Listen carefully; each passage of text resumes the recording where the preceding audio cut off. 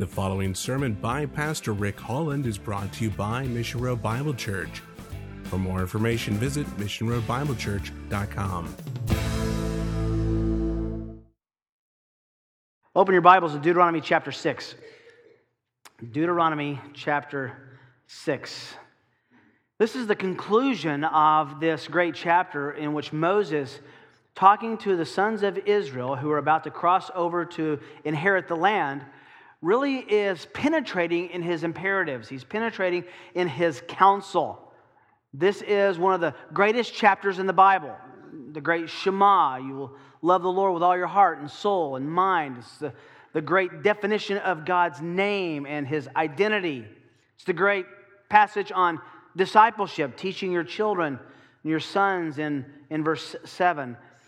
So much in this passage. We could almost go phrase by phrase and spend months and months here. But this last section really flows together because it has a central theme that's right in the middle of it. Follow along as I begin reading in verse 14.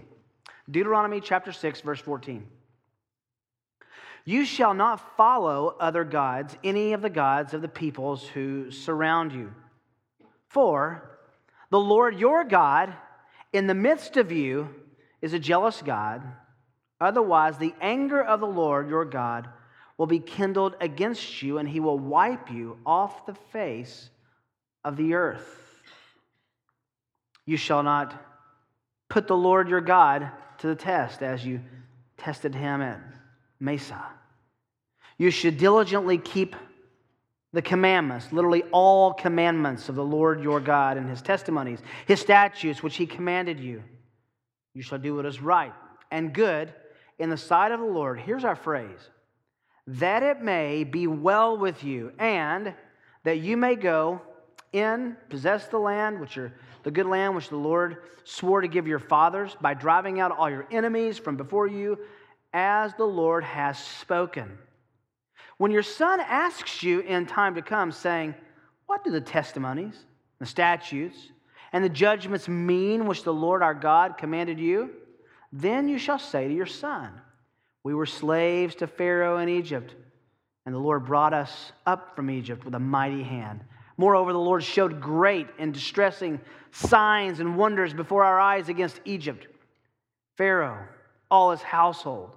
He brought us up from there in order to bring us in, to give us the land which He has sworn to our fathers. So the Lord commanded us to observe all these statutes, to fear the Lord our God for our good always. There we are again, for our good always, and for our survival, as it is today. It will be righteousness for us if we are careful to observe all this commandment before the Lord our God, just as He commanded us. How do you live a well-lived life? How do you do well? How can you be happy? How can you live a life where you put your head on your pillow at night and say, that was worth living today? How do you define your happiness? Ultimately, every decision you make is really all about what it means to make you happy, isn't it? Think of the dozens of decisions that you can recall today. Almost all of them were oriented to bring you a better result in that moment than would have otherwise been made had you made another decision. We make tiny decisions and big decisions, massive decisions, and what seem to be inconsequential decisions based on what makes us happy in the moment and what makes us happy long term. The Bible calls that living well, living in a way that you're pleased with being alive, that you're pleased with your life. But the Bible's also very clear that being pleased with your life is not attached to what's happening to you, but rather what you're doing to respond to what's happening. Question for every believer is this.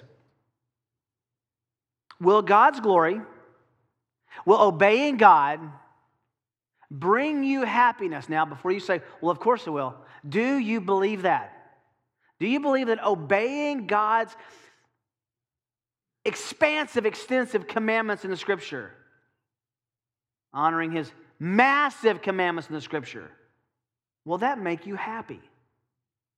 You see, really, if you disbelieve that, that's why we sin. John Piper says our sin is what we do when our heart is not satisfied with God. So every time we sin, we're basically saying, my life won't go well, I won't be happy unless I do this, unless I think this. Back to the heart of verse 18. Do what's right and good in the sight of the Lord, that it may be well with you. Are you ready to make decisions that bring that to fruition? Now, here's the hard part. All of us would say, well, yes, we're certainly ready to do that. And yet, last time we had communion, and you confessed the sins of the last week and month, was it the case that your resolve in the moment of a quiet time, in a sermon, under a convicting conversation you have with someone, was it the case that drove you in such a powerful way that it kept you from sinning? And the answer is always sometimes, right? What I want to look at with you tonight is 5 aims for a well-lived life. 5 aims for a well-lived life. This comes right out of going back and picking up some of verse 14, which we looked at last time with the jealousy of God. Remember, that serves as a hinge, both concluding the previous section and moving into this coming section. So let's grab the essence of that, looking at verses 14 and 15. The first aim for a well-lived life is exclusive loyalty to the Lord. Exclusive loyalty to the Lord. He says in verse 14, you shall not follow other gods, any of the gods of the people who surround you. Let's talk about that for a second. Don't follow other gods. If you go back to the first 2 commandments, those are about the exclusive worship of Yahweh, of God. God recognizes in giving this command in the first 2 commandments, God recognizes in giving this command here in verse 14, that there is constantly ever about us the temptation to follow things, gods, idols, anything other than God. Now, we talked a little bit about this last time. Why? Because God is invisible. And because the payoff for enjoying and obeying God doesn't always show up in the moment. Oh, it does sometimes. I hope that you've sensed that sweet inner peace of obedience in the moment of making a decision for God and away from your sin. That can happen. That's a foretaste of glory divine. But because we don't sense that immediate cheerleading pep rally in heaven where the angels and everyone's saying, good job, we tend to say, was it worth it? Sin brings immediate joy. Our joy as Christians is largely eschatological, which means it's largely reserved for us in heaven. Don't follow the other gods, any of the gods of the people who surround you. Look at that peer pressure of the peoples who surround you. Notice he doesn't say, move to the monastery. You're always going to be surrounded by unbelievers who will bring their gods into your life. Now, let me tell you the sad history of this verse. That was going to be the case with some of the people of Israel who wanted to keep Yahweh, wanted to keep God in focus, but also bring other gods into their lives. Solomon, his heart was turned away from God by 1,000 women in his life, and said his heart was turned away because he loved them and he brought their gods into his world.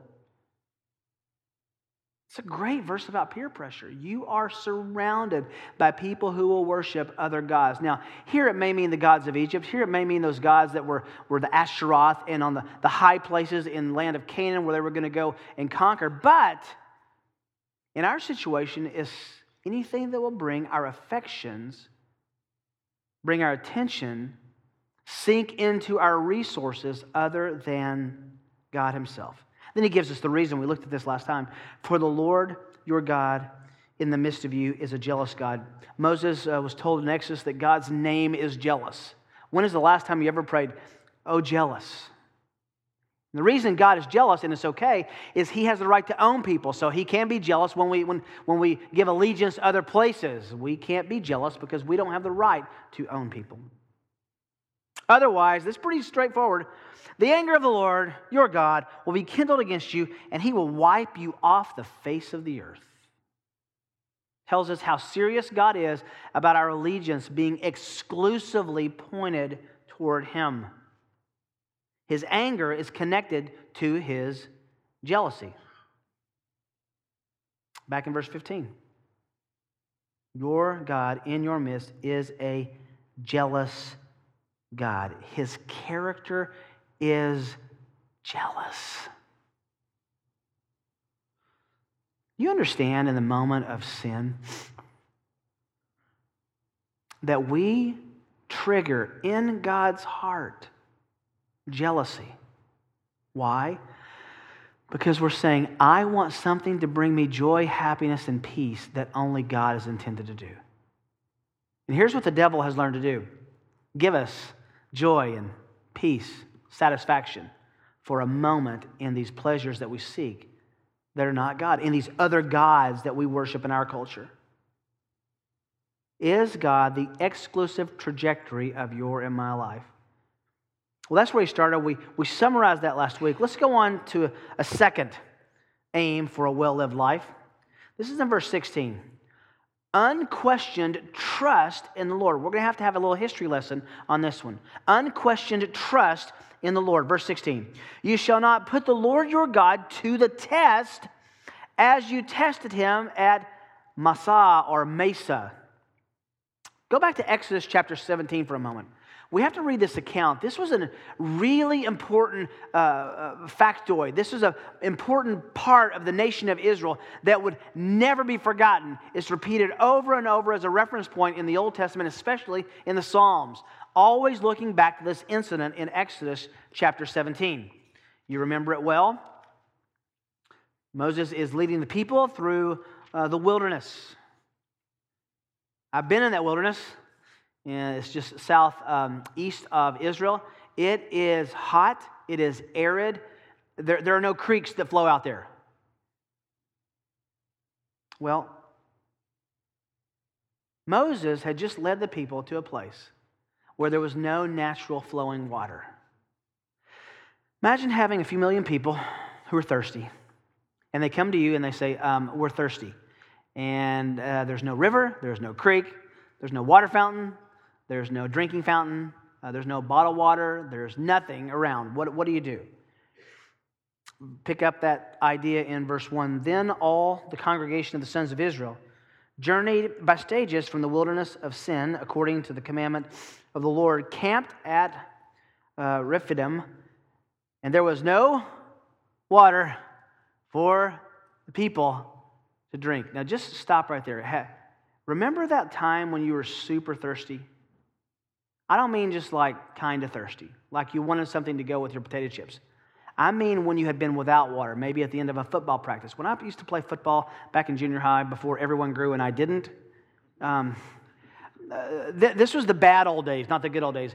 They used to give us salt tablets and then say you can't drink anything. It was you were tough if you wouldn't drink anything. So they would give us no water, which I think is a criminal offense today. And I remember just being so thirsty. In the middle of practice, the coach would stop. He would give us a piece of ice. That's called torture. Well, I remember at the end of we were always thirsty, but at the end of one practice, I was so thirsty and so parched. My uniform was on. Remember, I was so small that I could pretty much spin my helmet all the way around my head. I remember getting hit one time, and my face mask was this way. We did have face masks back then. And my knee pads were on my ankles. It was just hard to run. I remember being so thirsty that my tongue stuck to the roof of my mouth and I couldn't get it off. I remember running last lap, and the next thing I remember is I was opening my eyes and I had ice all on me, and the coach was pouring water down my throat. I had a heat stroke. Just passed out. Absolutely passed out. That thirst, just when you just can't wait. This is a whole culture. Parents, imagine your children coming up to you. Mom, I'm thirsty. I can't have anything to drink. There's nothing to drink. Therefore, you understand verse 2, the people quarreled with Moses. Really, you think? And said, give us water that we may drink. And Moses said to them, why do you quarrel with me? Why do you test the Lord? We'll come back to that. But the people thirsted there for water.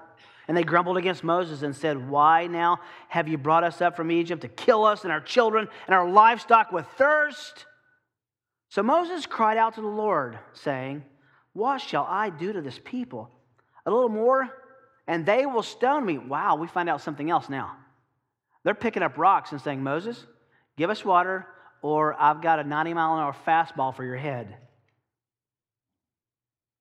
Then the Lord said to Moses, pass before the people, take with you some of the elders of Israel, and take in your hand your staff with which you struck the Nile, and go.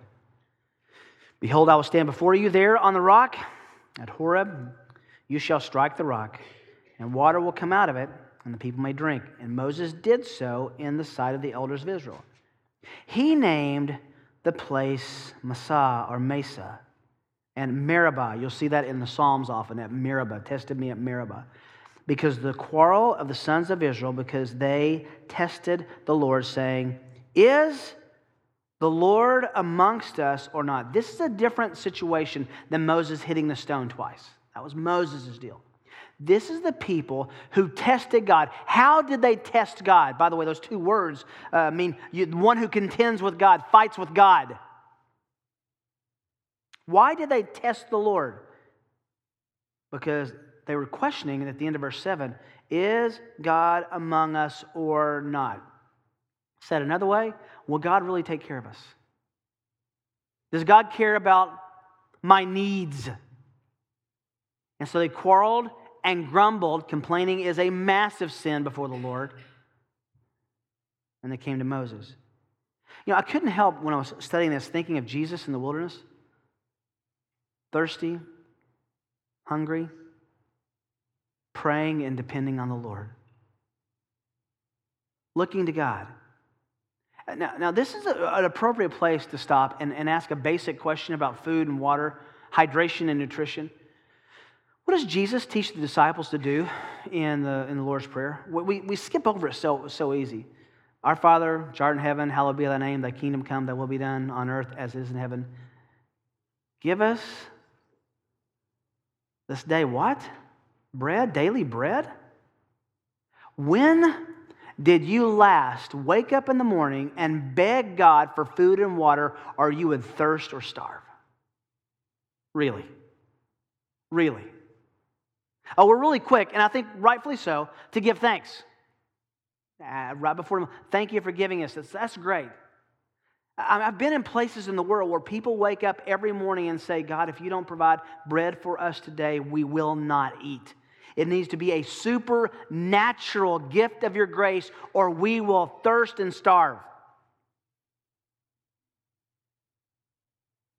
Do you think that the job that you have that gives you money, the taxes you pay that brings water into your sink and into your faucet, that's just some kind of magic? It's common grace and general grace that God does that to almost everyone around us. But do you understand that God intends, the Lord's Prayer, here looking at the people, intends for us to seek Him and to thank Him and to source Him for our daily sustenance? They tested God. How did they test God? Because they said, is God really here or not? So when God doesn't give you what you think you want and sometimes what you think you need, the great test here is, do we begin saying, I don't know if there's a God. I don't know if God loves me. This goes back to that great chapter of that book, the title of that book that I love so much. If God loves me, why can't I get my locker open? It's a junior high devotional. Do you question or test God? That's the great sin here. He's calling for Moses, don't put the Lord your God to test as you did then, testing Him. Think about that the next time you thank the Lord for your meal. Just pause and say, God, I didn't even ask you for this. And it's here. You're at the table at home, you're at a restaurant, you're pouring a bowl of cereal at 4 a.m, whenever it is, just, God, I didn't even ask you for it. Here's a meal. I can turn on the spigot and there's water that comes out of it. Amazing blessing. But when you don't get what you think you want and think you need, do you question God? That's what's going on here. Now, that's still on the basic necessities of food and nutrition. What about if that guy doesn't like me, if that girl doesn't like me, if my kids are doing this, if my job does, what about my boss? What about this? Where's God? This is theological. All of our problems are theological problems. What we believe has to influence and control what we think. A third aim, moral compliance to the Lord. You knew this was coming. Moral compliance to the Lord. Isn't this what he always tells us? Verses 17 to 19. You should diligently keep the commandments. That word diligently is a pretty powerful Hebrew word. With all your might. Do everything within your control, everything within your willpower, everything within your resources to keep the commandments of the Lord your God. I love the fact that Moses doesn't just say keep the commandments. He does that in other places for shorthand. Here he wants to make sure that the commandments that we obey are connected to a real living God, not just random obedience. The Mormons can do that. The Jehovah's Witnesses can do that. Psychologists can tell their clients to do that. This is different. This is obeying commands attached to a loving, living God. Then he gives us some different qualifications or descriptions of that. His testimonies, his statutes, those are sometimes referred to, connected to the sacrificial system, sometimes connected to remembrances, which he has commanded you. He could have just said the commandments. He goes back to personalize it with God. Now here it is. Here's the morality. You shall do what is right and good in the sight of the Lord. Just stop right there. Remember a few years ago, I guess it's still out, there was that big craze of WWJD bracelets. You know, what would Jesus do? And I got to confess, when I saw that, I thought, that's trivial, that's tried. I mean, come on. You don't need a bracelet. And the more I think about that, it's actually a pretty good reminder. Because Jesus would always do, the point of that is Jesus would always do what is right. Do you remember to do what is right? How do you define what is right? There's the catch. It's qualified right here. In the sight where? Of the Lord. Is the permanent abiding presence of the Holy Spirit, is the ever enriched ministry of illumination that the Holy Spirit gives into our minds based on the word that we've absorbed. Does that come to bear? Does that come into play? Is that a game changer when we're making decisions? When we're making moral decisions? What's the takeaway? What do you get from that? That it may be well with you, and that you may go in and possess the good land which the Lord swore to your fathers, by driving out all your enemies before you, as the Lord has spoken. Now, this is obviously a covenantal promise. This is based on God's promise to Abraham, Isaac, and Jacob to give them this piece of real estate. The children of Israel were to go. But understand that that is an unconditional promise with some conditional applications. You say, how is that the case? Remember what happened to these folks' parents? He promised them the promised land, right? And none of them are going. Even though it is an unconditional promise to the nation, the individual enjoyment of the unconditional promise is always based on obedience. It's still the same in the gospel. Will God bring any believer to heaven? Better say yes, right? However, if disobedience plagues and cripples a believer who just continues to stumble and stammer over continual sin, does it go well with you? It doesn't. God has a wonderful law of cause and effect. I've told you over and over, one of the greatest confirmations or assurances of my own salvation is that I can't get away with anything. It's sometimes really frustrating. I have sons and a wife and friends who are constantly seeing things and saying things to me. Praise God for that, because a father's child, he always disciplines, right? He's going to drive out the enemies before them. That's going to have something to do with their obedience here in just a few verses. This is about obeying by doing hard things. It was going to be difficult to go into the land of Canaan and wipe out people, reestablish, separate from your cousins and go north when they would go south. All the points of the obedience in this were going to be difficult. And isn't that the case with most of our obedience? Emily and I were talking before the service as she was about to be baptized. And I said, this may be the easiest point of your entire Christian life in obedience. You walk down there, you get dunked, and you come up and it's over. Don't you wish you could deal with your lust that way? Or your envying that way? Or your relationships that are struggling that way? That you could just do something and it's done? Most obedience involves very difficult trials. Some obediences are easier than others. This was going to be one that was going to be an ever changing challenge for them. Now, this is where it gets a little interesting and strange. It was going to be a challenge for them because they didn't obey fully in the beginning. If you follow this out in the book of Joshua, and especially in the book of Judges, what happened was because they didn't obey God fully in those early months, and they didn't wipe out and do exactly what God said to the idolatry and to the Canaanites, and they let some of them live, what was there always present in Israel? Idolatry, temptation. Obedience is hard. And it's supposed to be hard. So why is it supposed to be hard? Because then it reveals our allegiances. If you'll say no to the flesh, lest the eyes, pride of life, and yes to obedience, and yes to God, you have put a stake in the ground in your own life, a stake in the ground before heaven and the angels. If you're ashamed of me before men, I'll be ashamed of you before my holy angels, Jesus said. How are we ashamed of him?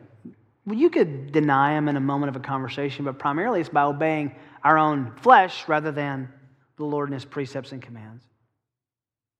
A fourth aim for a well-lived life. We've alluded to this already when we were studying earlier in the chapter, verse 7. Prepared discipleship towards the Lord. Prepared discipleship towards the Lord. Now, that's a phrase that on purpose the way it is. The discipleship is prepared. It's equipped.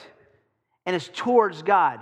This is specifically talking about discipling our children. When your son asks you in time to come, saying, what do the testimonies and the statutes and the judgments mean which the Lord our God commanded you? That's another way of saying, why do you obey God?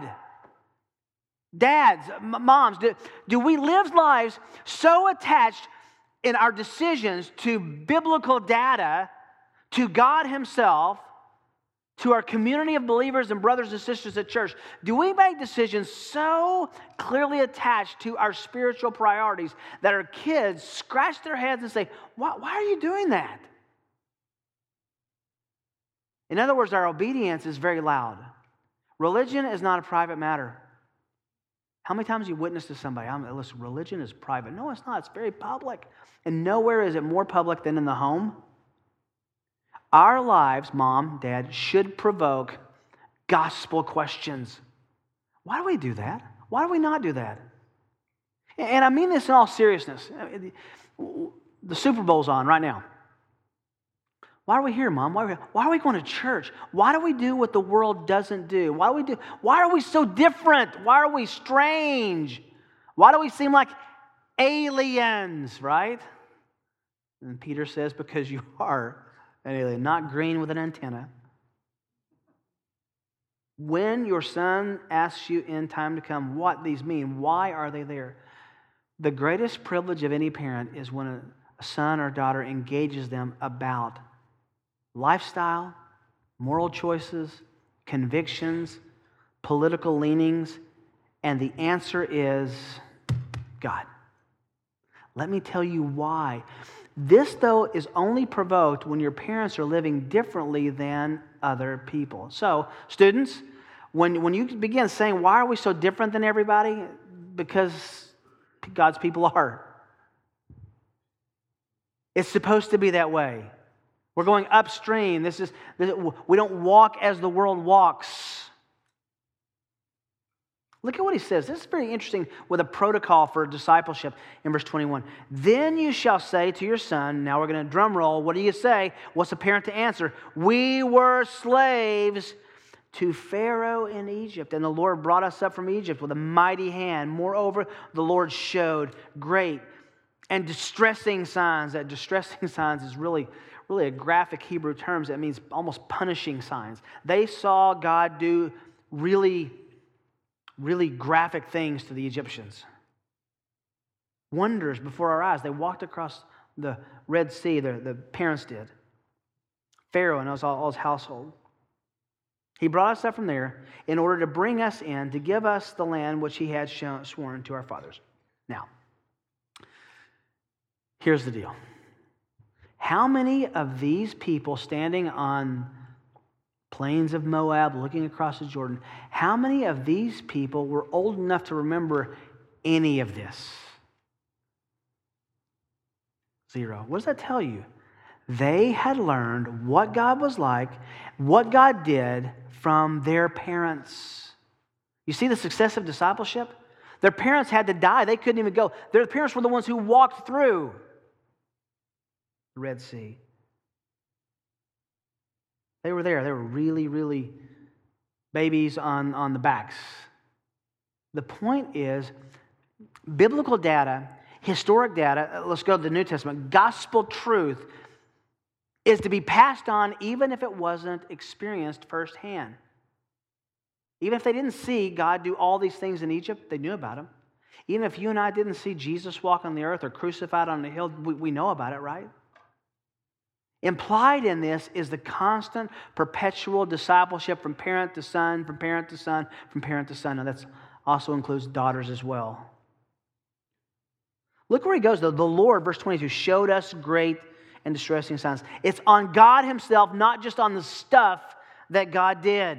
It's on the blesser, not just the blessing. And then he gives the context for the current blessing in verse 23, in order to give us the land which he has sworn to our fathers. We are inheritors of a promise that we didn't even hear God say to us. And our parents, this goes back 400 years before that's connected to even the promise to Abraham and to Joseph and Isaac and Jacob. This is just so convicting to me. I think my kids sometimes say to me, well, why is dad acting like that? And it's not always a good thing. And in fact, you live long enough with some Christians in your home, and they'll say, why is dad acting like that when he shouldn't be? That's a good thing. Parents, do your life provoke that kind of gospel response? Now, students, are you will you go to your parents to ask questions about biblical truth? And if the answer is, I don't know, then study it together. We don't have to be PhD theologians, just teachable and willing. There should be theological, moral questions going back and forth and discussions happening at the breakfast and lunch and dinner table all throughout our days with our kids at home. And it doesn't go away even when they leave us, right? Dad, what do you think about this decision? Mom, what would you do? We're paving, parents, this is a short little parenting series that Moses gives us in one verse. We are paving the way in every discussion for future discussions for gospel impact. A fifth aim for a well-pleased life, a well-lived life, is in verses 24 and 25. Very simple. Reasoned obedience to the Lord. Reasoned obedience to the Lord. You know what I love about what God does when he tells us something to do? He tells us why. He doesn't just say, go do that. Now, it would be enough for him to tell us that, and he could say, I told you so, and that's enough. I mean, my dad, he coined the phrase, maybe you've adopted it, maybe your parents adopted it, but my dad has a patent and a copyright on this phrase. Son, do this. Why? Because I told you so. If you've used that, you owe me royalties. Because I told you so. Now, that would be enough with Dad. I mean, with God, not with Dad. That would be enough with God. But God doesn't always do that. He tells us why it's good to obey. He puts the carrot out in front of us. So, verse 24, here's the reasoned obedience. The Lord commanded us to observe all these statutes, to fear the Lord our God Do you underline things in your Bible? Why? Why obey and fear God? For our, what's the word? Good. For our good. The Hebrew says, goodliness that extends, good always, and for our survival, as is today.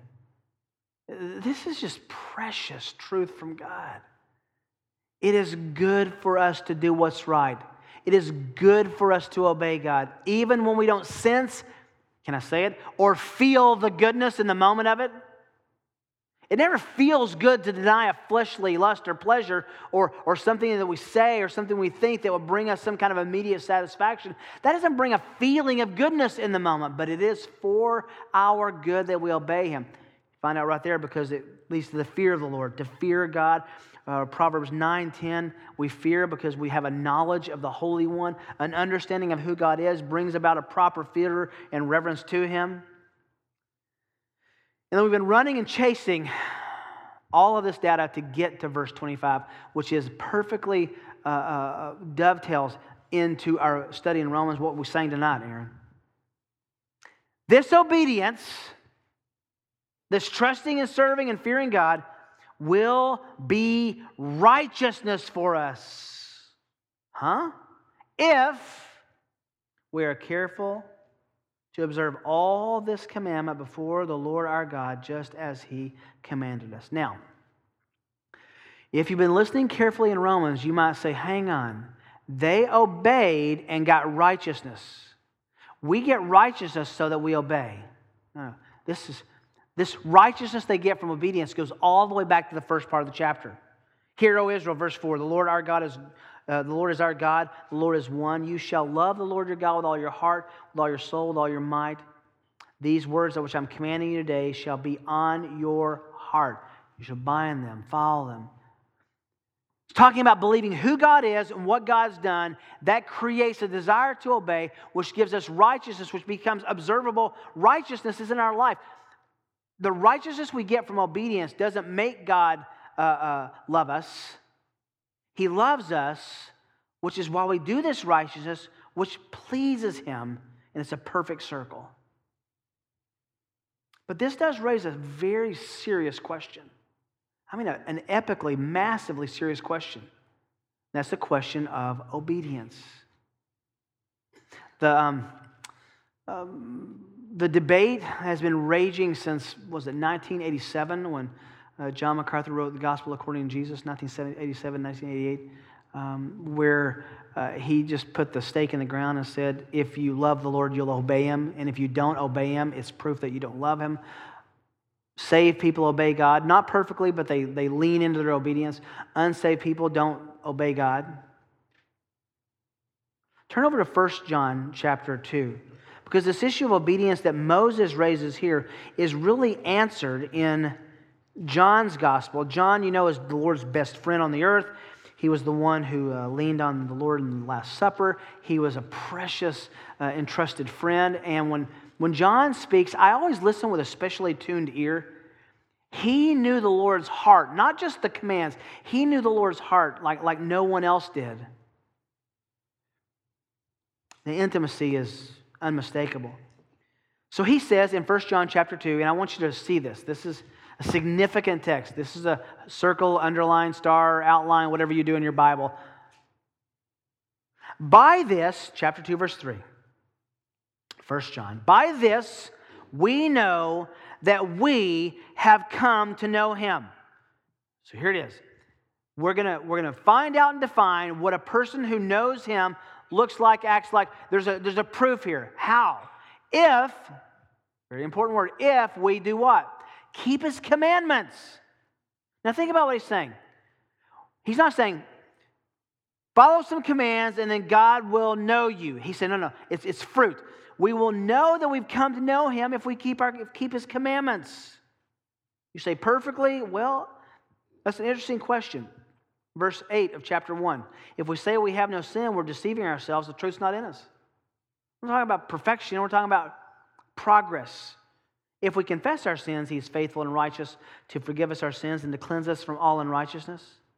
But if we say we have not sinned, we make Him a liar, and His word is not in us. So let's stop right here and say, for all time, John, after he says you have to obey to prove you're a Christian, is not saying perfectly. He just qualified that a few verses before, 2 verses before. But he is saying this: we'll know that we've come to know Him if we keep His commandments, we treasure them. And you would think that would be enough, but he goes on. He anticipates what someone will say. The one who says, hey, I've come to know Him. I walked the aisle, prayed the prayer, threw my pine cone in the fire, gave God my time by putting my watch in the fire at camp. I did all that stuff. I've come to know Him. But does not keep His commandments. How clear is this? He is a liar, and the truth is not in him. Now he goes back to the positive. But whoever keeps, abides in, lives in His word, in Him, the one who obeys, the love of God has truly been perfected. Is not the best word here. It's probably better translated matured. By this, we know that we are in Him. And then he gives a little footnote. The one who says he abides in Him ought himself to walk in the same manner as Jesus walked. Is that clear? Is that clear? That's exactly what Moses is saying here. You obey the statutes, you keep the commandments, you follow the Lord because you love Him, because you know Him, because you understand who He is in the beginning parts of Deuteronomy chapter 6. You love Him, and obedience comes after that. Jesus would say in John 13, 14, 15, 16, and 17, He would say this: if you love me, you will keep my commandments. See the parallel with Deuteronomy? Love the Lord your God with all your heart, soul, mind, and strength. And if you do, you will obey Him. Not perfectly. I mean, the longer you grow as a Christian, don't you hate your sin more? I had a guy, I want to confess this to you. There's a guy who I know who said, the longer I'm a Christian, the less I sin. And that troubled me for a while because I thought, boy, I wish that was me. Can I just confess to you, the longer I'm a Christian, the more sin in my life I see. It's like He just keeps cranking the spotlight hotter and hotter on little bitty attitudes I didn't recognize before, little bitty disobediences, little bitty unfaithfulness, a neighbor I haven't talked to, an opportunity I did pass up that never used to bother me now. You will never obey completely. The question is, are you obeying at all? Does obedience matter? Does your life aim at obedience? And he says here it's reasoned obedience. It's righteousness for us if we're careful to observe all those commandments. This doesn't mean imputed righteousness like Romans 3 and 4 and 5. This is the righteousness that the world will look at and say, wow, that person is different. That our kids will look at us and say, wow, that living, that life standard, those values are way different than my flesh is inclined to think and do.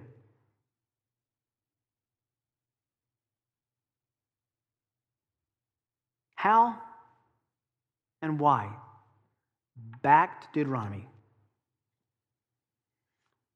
Closing out this chapter is critical to see the bookends.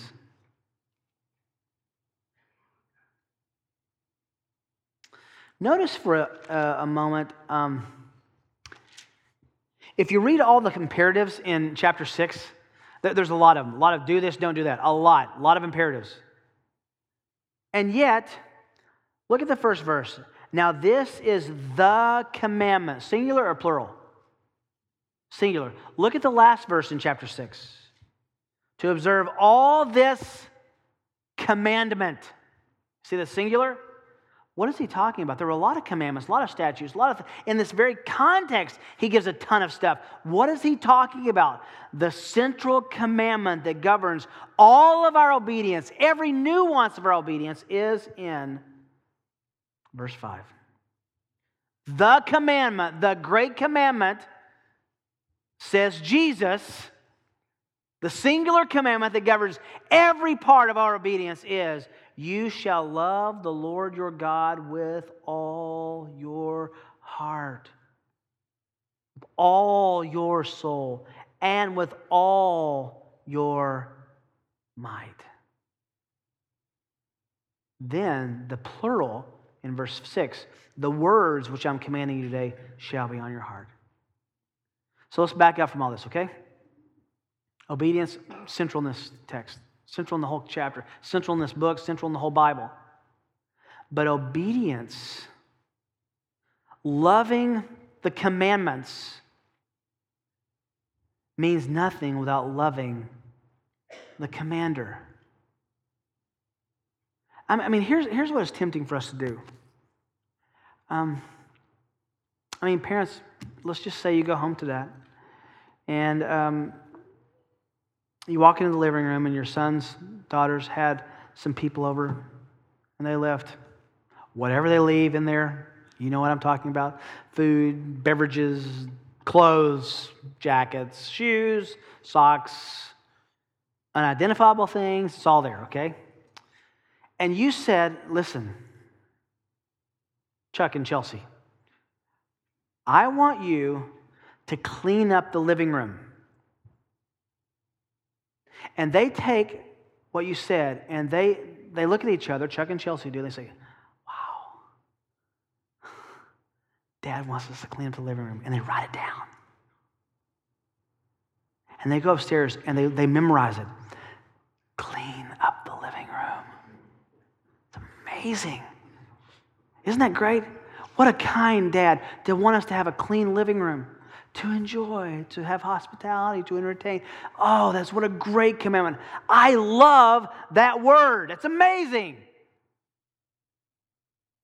They go to school. Look at this. Clean the living room. Can you believe that? It's amazing.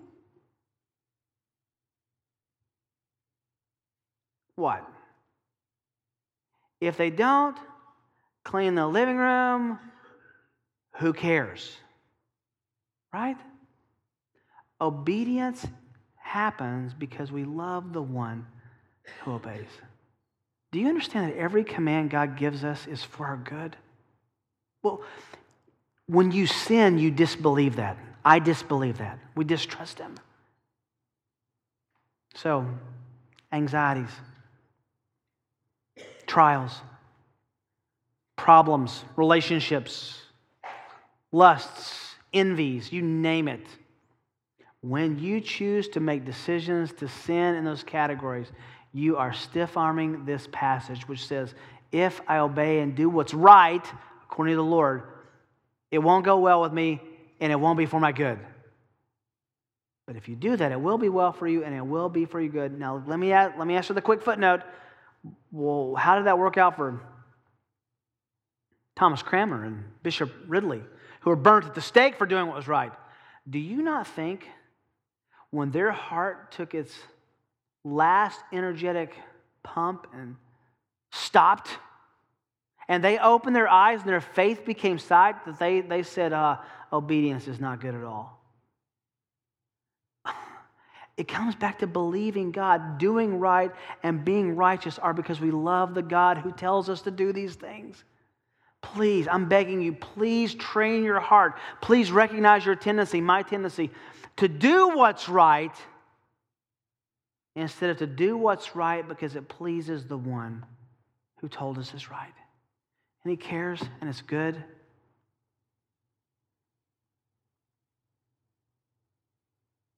The New Testament translation of this is really simple. Jesus told us, Matthew 22. What's the greatest commandment, Jesus? He says, well, good question, but I'm not going to answer that. I'm going to tell you number one and number two, not just number one. Number one, love the Lord with all your heart, soul, mind, strength. Secondly, love your neighbor as yourself. Implication, every verse comes into, everything in the Bible comes into one of those two categories. And if you do that, things will go well and you'll be happy.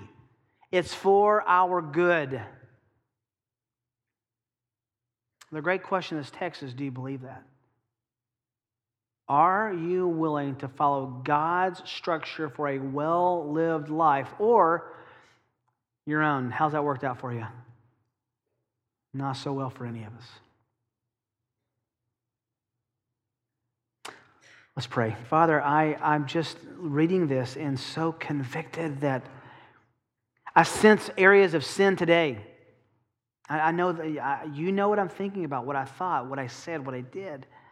And in that moment, it was such a distrust of you, such a stiff arm in this text, which says that it's for our good, for my good to obey.